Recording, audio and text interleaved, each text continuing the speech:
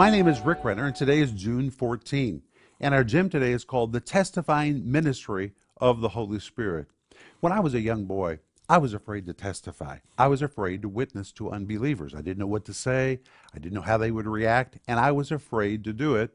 And I didn't understand the Holy Spirit would help me, so I was basically trying to do it on my own. But when you come to John chapter 15, verse 26, Jesus tells us one of the Holy Spirit's ministry is to testify. Jesus said, when the Spirit comes, verse 26, he will testify of me. That word testify is the Greek word marturio, which describes a person who is a real witness in a court of law.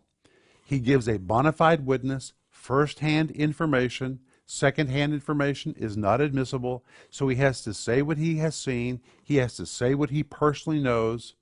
And now we find that word used to describe the testifying ministry of the Holy Spirit, which means if we'll allow the Holy Spirit to partner with us and empower us, testifying, witnessing is not hard.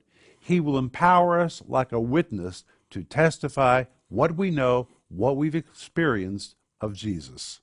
That's what I wanted you to think about today.